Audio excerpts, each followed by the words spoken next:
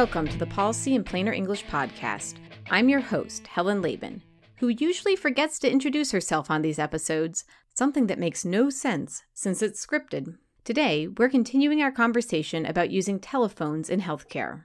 Joining us virtually and through audio editing, we also have Nicole Keaty. I'm a registered nurse. I work for Little Rivers Healthcare at all three of their clinics, one in Wells River, one in Bradford, and one in East Corinth. I am the Chronic Care Management Program Manager. Now, Nicole is managing a particular program at Medicare. It's relatively new and is designed to have greater engagement with patients who have chronic conditions. Think high blood pressure or diabetes. The idea will sound familiar from last season on value-based care, is that investing more in proactively working with these patients to manage conditions before they progress will be both better for patients and less expensive, as it avoids hospital visits, particularly ER visits and inpatient stays. The program is built around a care plan developed by nurses like Nicole working with their patients. As an RN, I can sit back and I can develop an outline of the care plan, identifying what their illnesses are, what some goals would be, and then I have a conversation with the patient. If the patient is not in a spot or a place in their life where they're ready to deal with certain parts of their chronic illness or they're ready to improve some things in their health, if I don't have them working with me, then I could set all the goals in the world and it's not going to mean anything and nothing's going to happen. So I work very closely with each patient developing their care plan. We talk about what their chronic illnesses are, but then we also talk about what are some of their barriers or stressors in their life. That's part of our comprehensive care plan. This is really important information because a lot of times it's those barriers or stressors that are preventing them from taking those steps that they need to take to improve their health. We look at all of that and then that gets outlined. And then we talk about what potential goals would be. And addressing the barriers or the stressors may include hooking them up with other resources, whether it's our clinical care coordinators who know all the resources in the state and the communities and can help them get what they need so they're not so worried about maybe getting their food or paying for their utilities. And now I can focus on getting my medication. I can focus on, these other parts of my health. The primary care provider reviews the care plan, some revisions get made, and then it's time to put the plan into action, with check-ins from Nicole at least monthly.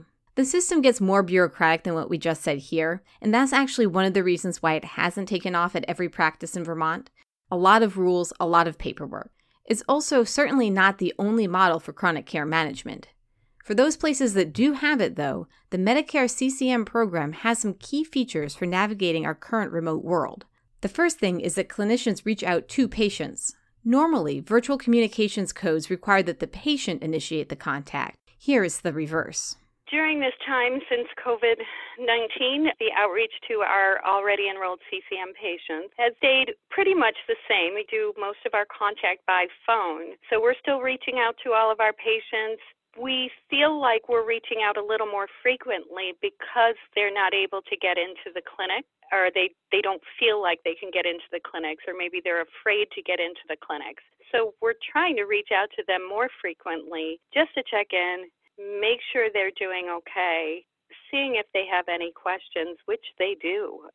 A lot of our people that are enrolled in CCM are elderly, and they don't necessarily want to make the phone call to the clinic and ask questions. I think they're trying to be respectful or considerate and thinking that everybody's too busy for their little questions. So I think it's very valuable that we're reaching out to them more frequently and giving them the opportunity to ask the questions and making sure they're okay at home.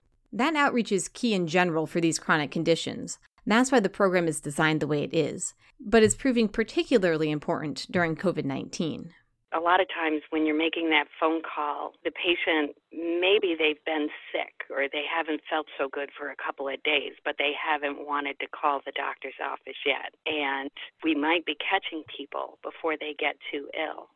And one of the things that we do tell our patients that enroll is, it's like, okay, when you're home and you're not feeling quite so well, but you're not sure that you really need to call the doctor. And so you say to yourself, if I'm not better tomorrow, I'll call.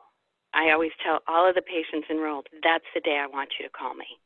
and then we'll figure out if you need to be seen sooner. And they're very comfortable with that. Whereas I guess they're not so comfortable calling in if they don't really know if they're sick or not. So we're hoping that what that does is we catch people earlier, not just for COVID, but anything going on. We all do it. Yes, I totally do that. I think probably all of us can identify with the concept of waiting to call a doctor until it feels really important. And we're learning that that moment for some people is too late. There's another point embedded in here that's a second key attribute that makes CCM so appealing right now. It uses the professional skills of registered nurses for remote work. Most telehealth codes exclude RN billing, and in fact, some practices are changing their workflows in ways that might not otherwise make sense to accommodate the billing codes during COVID-19.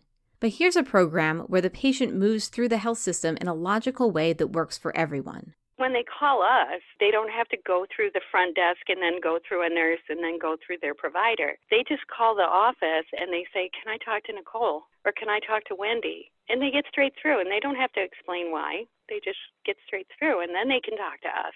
So they like that idea. To them, it's like a faster triage, so they're not as hesitant to call. Like so many things, this program would be better to have had in place going into the pandemic, not trying to stand up in the middle of it.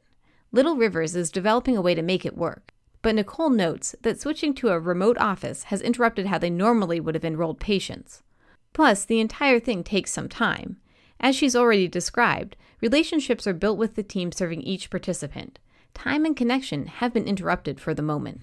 Chronic care management is very much about building a relationship with the patient and, identifying the barriers, and looking at more than just the illness, but the person's entire life, their home, their resources, their stressors in life, and trying to get the other members of your team, your care resources, your mental health teams, all of that on board and helping you out and helping the patient with whatever they need.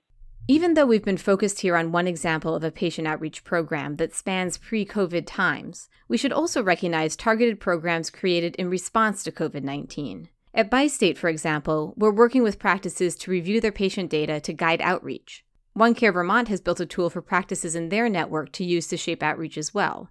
Here, Tyler Gauthier explains the work. The OneCare Analytics team created a self-service application to help support patients who are most at risk of severe illness related to COVID-19. The application includes the full Medicaid and Medicare population for 2020 and is built off criteria that was advanced by the World Health Organization, the Center for Disease Control, and Johns Hopkins. The tool uses all of our claims data, both medical and pharmacy claims, and the Johns Hopkins Adjusted Clinical Grouper to identify patients with key chronic conditions that make them most at risk. The tool also includes cost and utilization metrics, as well as data that are collected in our Care Navigator platform, which is our statewide care coordination communication tool. Special thanks to Amy Bodette for sending me that clip when I realized the emails I had describing the outreach tool wouldn't work for a podcast. The full explanation will be linked in the show notes. Tyler and his team are building data-informed lists of patients who might require extra contact during COVID-19 due to a variety of risk factors. Practices can then follow up with each individual, a time-intensive effort that is not something clinicians get directly reimbursed for. Remember, though, that OneCare is also part of building value-based payment systems. We went into detail on this topic in Season 1, so we won't go long on it now. But the idea is to work towards receiving a set budget for helping keep your patients healthy. That accommodates many different outreach options, including this one, and it could be done without the heroic amount of paperwork that has put some practices off from programs like Medicare's chronic care management. Exploring how telehealth intersects with value-based care will be a topic for a future episode of the Policy in Plainer English podcast.